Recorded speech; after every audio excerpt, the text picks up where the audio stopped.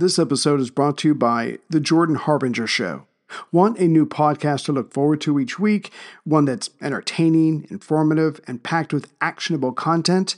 You know you do. And that is The Jordan Harbinger Show, a top-notch podcast named Best of Apple in 2018, and who's only gotten better. Jordan goes deep with fascinating people, from authors and scientists to mobsters, spies, and hostage negotiators. During his discussions, Jordan pulls out tactical bits of wisdom for you to use to become a more informed, critical thinker. You'll learn and have a good time. He's very easy to listen to. My two recent favorites are Episode 972, Mustafa Suleiman, The Coming Wave of Artificial Intelligence, and Episode 843, Eli Honig, How the Rich Get Away with Crime. You can't go wrong adding The Jordan Harbinger Show to your rotation. It's incredibly interesting. There's never a dull show. Search for The Jordan Harbinger Show, that's Harb as in boy, IN as in Nancy, GER, on Apple Podcasts, Spotify, or wherever you listen to podcasts.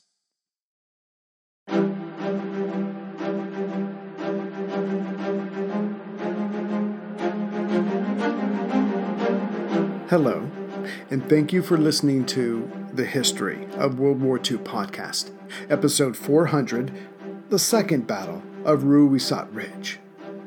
Last time, Rommel's most recent push yielded some success, but not enough to keep moving forward. This was matched by Auchinleck's pathetic, massive northern attack, which gained him nothing. As things stood, by the end of July 16, 1942, both sides were tired. But Churchill wanted another push by Auchinleck, if only to free men up who might be needed elsewhere in the Middle East. And the C&C would comply, though his men needed a break and he needed more of everything. The same was true for Rommel, who was forced to send a message to Berlin saying, "My men have been fighting straight for 8 weeks, and we are so close." But the real reason he was writing, and not fighting, was the Italians. Their infantry had let him down time and again, and he found himself having to sprinkle his men amongst the Italians to give them some backbone, which weakened his German units. He went on in his message, "I was hoping to hold here at El Alamein until resupplied and made stronger with reinforcements, but that may not be possible. The New Zealanders and Australians, they're tough fighters. The British are only getting better with their artillery, and this was because of Auchinleck's changes, and his most experienced men were now dead. The Allies were suffering as well, but had a better supply situation because, 1, they were closer to Alexandria than he was to Tripoli, and the various RAF units were cutting deep into whatever he had left. He estimated in his message that they were destroying about 30 vehicles a day. Fortunately, he had dozens of captured Allied lorries to compensate. To wit, he had enough fuel to be on the defensive, but not enough to take the fight to the enemy. And finally, in the future, he wanted more German equipment, not Italian-made items, especially special tanks and 88mm guns. Ironically, for the Axis, Rommel was pushing Rome and Berlin to keep fighting, whereas for the Allies, it was Churchill pushing Auchinleck to keep the pressure on the enemy until they were driven far away from the Egyptian border. And as Churchill had practically said in his last message, "When's your next attack?" Auchinleck got to work.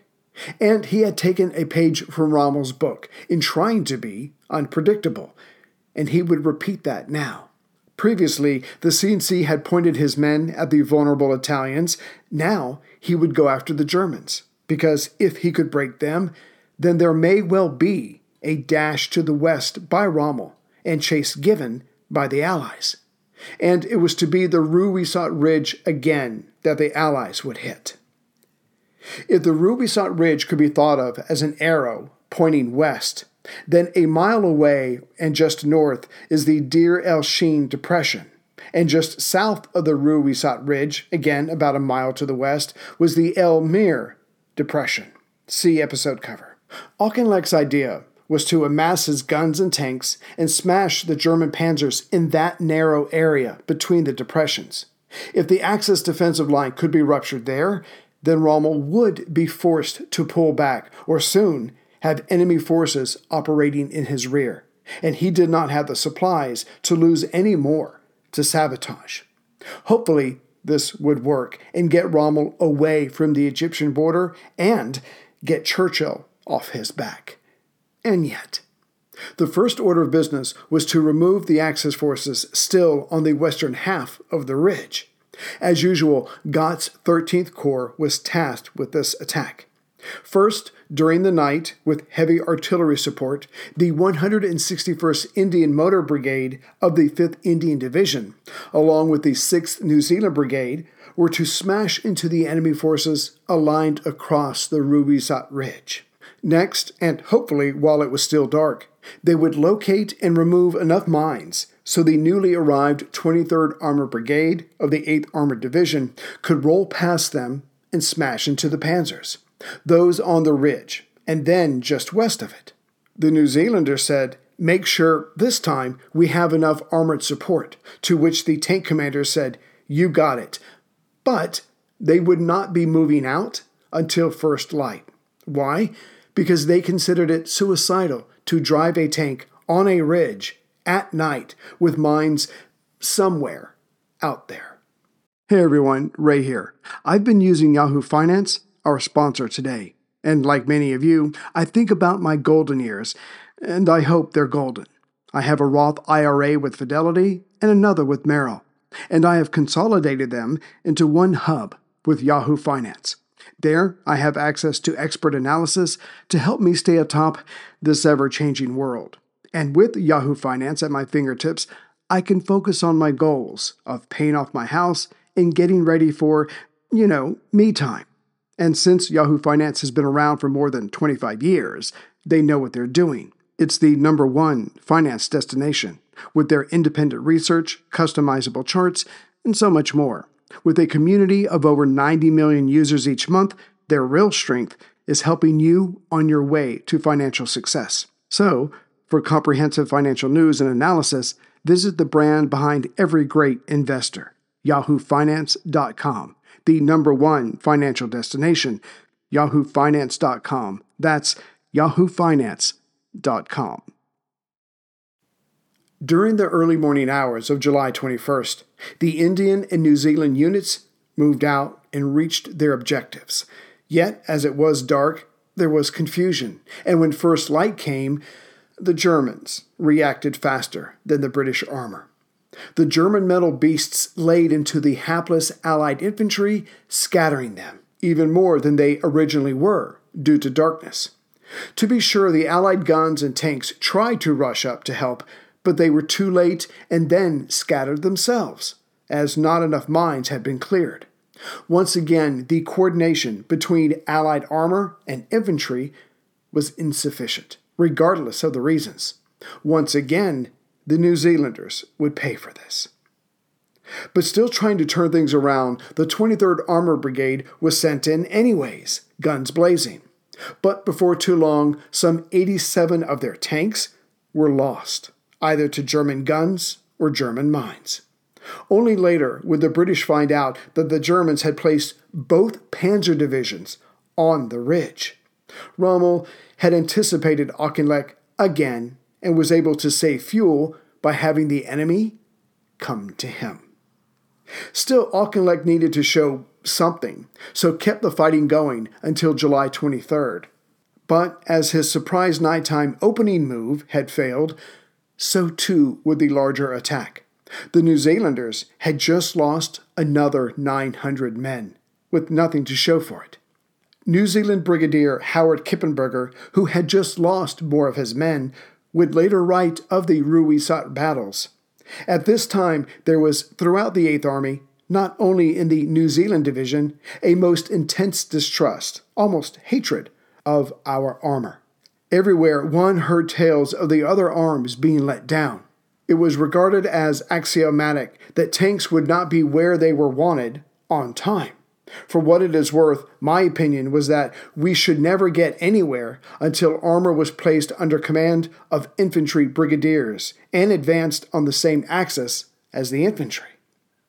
For some of the last 4 attacks by Auchinleck, when he had the 13th Corps attack the enemy, he also had the 30th Corps create a diversion. Problem was, this had never worked, and the diversions only lost the 30th Corps more men each time.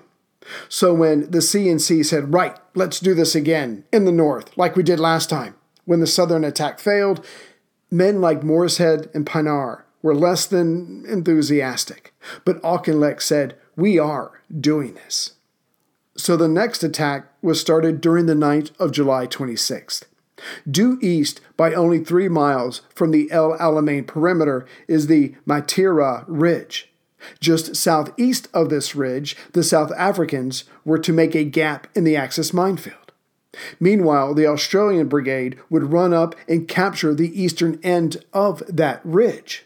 After this, but while it was still dark, with a gap in the minefield created, and the Australians covering their northern flank by being on the ridge, the 69th Brigade from 50th Division would charge through that opening, clearing any further mines west, and then at first light, the tanks of the 1st Armored Division would pour through and drive Rommel all the way back to Fuka, thus fulfilling Churchill's orders. But, as this was the same 2 sides as last time, with the same basic plan as last time, with no changes made to coordination since last time, the results were the same as last time. Some gaps were not made, the tanks couldn't find those gaps, and the Germans responded vigorously, as last time when attacked. When the smoke cleared, Auchinleck had just lost 2 Northumbrian battalions and 1 Australian battalion, a total of 1,000 men. Their positions were overrun by panzers, and the infantry, again, had no artillery or tank support. The offensive, such as it was called off before July 27th had come to an end. As Auchinleck had been the aggressor recently, he let his men rest from his 5th failure, and Rommel did not attack because he did not have the means. Both sides reverted to a defensive mindset. They both began to lay down thousands of mines, turning the area into a replica of the Great War. Each mine that went into the sand made the area more impassable for both sides. While this was going on, the C&C's Chief of Staff at HQ 8th Army, Major General Chink Dorman Smith, laid down the law for his boss. In other words, he appraised the situation in honest terms. No more rose-colored glasses. Here's the gist. No matter what the Prime Minister says next, 8th Army cannot attack again until at least mid-September. Next, Rommel will, of course, attack again before then, probably in the south, to make an end run, and probably in mid-August. Next, when we do attack, we should hit them in the north, and the divisions that are now arriving, they should be trained specially for this. This was honest enough, but it did not capture the climate of defeatism all around 8th Army. There had been too many failed attacks, too many lost men due to poor coordination, and too many retreats. No, what was needed was new leadership, for the results showed that Auchinleck was good enough to check Rommel, but not beat Rommel, at least not in the foreseeable future. And sensing Auchinleck's limitations, the CIGS, or Chief of Imperial General Staff, General Sir Alan Brooke, had made a fateful decision. A few days prior, on July 17th, the CIGS had decided to travel to Cairo himself, assess the situation, and make suggestions for changes. But first, he had to meet with the Americans, as the President had sent over a special mission to discuss America's entry into the war. General George Marshall, Chief of Staff of the U.S. Army, Admiral Ernest J. King, C&C U.S. Fleet and Chief of Naval Operations, and Harry Hopkins, former U.S. Secretary of Commerce and now Chief Foreign Policy Advisor and liaison to Allied leaders for the President, arrived in London. They met with their counterparts and they delivered FDR's message, which was, it is still possible to organize and execute a cross-channel invasion in 1942. Now, FDR already knew that Churchill and his military planners would say no to this, so he gave Marshall and King another option, but only after the cross-channel route had failed. It did, and so the two men in American uniforms said, our president wants American troops fighting in the European theater this year. What are our options? To which they already knew the answer. What would please the Prime Minister and the President both was a revived super gymnast, an Allied invasion of French North Africa. Both sides agreed on this, and the Americans took this back to Washington. On July 30th, FDR approved it, and then Churchill, as was his wont, renamed it Torch. But a handshake and an agreement and a date and a name does not a plan make. The details still had to be worked out. The Americans wanted to land at Morocco in case the Axis occupied Gibraltar and closed the strait down to Allied shipping. The British countered with, besides other things, the Atlantic beaches in the fall would be dangerous, at best. Next, the British were aiming for an American landing in mid-October, so the Americans could then push east while the arrested 8th Army pushed west. But Washington countered with, we were thinking more like early November, and some additional training would be nice for our troops. There were other issues to be worked out, but on August 9th, General Dwight Eisenhower, who had been appointed commander of the European Theater of Operations, U.S. Army, stationed in London, offered up his first draft. The British were not happy, again due to the time difference. The official British reply was, in this case, we should exchange training for speed. To which the Americans said, though with a bit more tact, yeah, how did that work out for you in Norway in 1940 and Greece in 1941?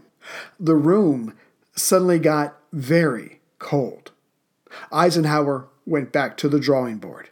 It was the Americans this time that were unhappy with draft number 2, as it put their men at risk as they were to land at Oran in Algeria, again, if Gibraltar was closed. Those Americans could not be supported and might be wiped out. Clearly, this needed more work, but the Prime Minister's input could not be asked for because he was out of town. As Chief of the Imperial Staff Brooke was about to leave for Cairo, Churchill told him, I'll tag along. But it was to be only the first part of the Prime Minister's trip, as afterwards he had the unenviable task of flying to Moscow to tell Stalin that instead of a cross-channel attack, the Americans, which the Americans and Soviets wanted, they were to land in North Africa, which Stalin had made clear he thought this was nothing more than a sideshow. Next, Churchill would then have to work up the courage to ask the Russian warlord, after telling him no to the Channel crossing, did Moscow really have it in them to hold the panzers back from the Caucasus, which, if they failed, could affect London's Middle East policy. The entire region could come unraveled, just as the Americans were finally getting involved. So Alan Brooke had to determine how to fix 8th Army to Churchill's satisfaction, and the Prime Minister had to face the man of steel and tell him no, and then ask him, can you hold? It would have been most difficult to determine who had the more challenging assignment. Greetings, everyone, from Central Virginia. So I just wanted to say hello to the latest members. I just want to keep this going, again, because it makes a huge difference here, so I want to thank you. Let's see, Sarah Dingman in Orchid Park, New York. Thank you very much, Sarah. Michael Bedello from Arroyo Grande, California. And Michael made a donation besides. So, Michael, thank you very much. You're my new best friend, and I hope you have a blessed new year. Let's see here. Duncan McGinnis, Ashland, Kentucky. And I believe this may have been a gift from someone else to Duncan. So if that's true, thank you to that person. And Duncan, I hope you enjoy the 200 and whatever episodes are out there as far as the membership goes. Tony Lupo from the Warrior Next Door podcast ponied up. So thank you, Tony, because there was no way in hell I was giving you that for free the way you treat me. We'll have our lawyers talk about that later. And then Serendipitous Films, Inc. in Bedford, Texas, became a member. So whoever on that staff, thank you very much. Brian McNulty from Arundel, Maine. So thank you very much, Brian. Andrew Workman at Aberdeen, Washington. And Charlotte Newfield from Otago, New Zealand. Hope I didn't get that wrong, Charlotte, but thank you very much. I think I covered all the donations last time besides Michael's. So again, welcome aboard. I hope you enjoy the 208, 209 episodes. As this is the 400th episode, for those of you that were expecting something special, an interview or whatever, I didn't have time to throw anything together. I didn't plan anything. It's the new year, so people are busy. But anyway, we just keep the story going. We're almost to Pedestal, which will then allow us to, after we finish Pedestal, to get back to the Eastern Front. So we'll see how it goes. But you can see how Rommel, as impetuous as he is, and he's always the firstest with the mostest, is good in the short term. But overall, it's not a good strategy, and he has to retreat almost every time that he advances. And here's Auchinleck, who's able to at least check him. But Churchill is still looking for that thoroughbred general who will take the fight to the Axis forces in North Africa and drive them all the way back. And you can see it coming. I mean, you all know what happens, but you can see it building in these episodes. So I just wanted to point that out because a lot of people ask questions about all the various generals. Why do they keep changing them so much? Because of Rommel and Churchill's impatience. So we will see you as soon as we can with the next episode. Yeah, that's it for now. Take care, everyone.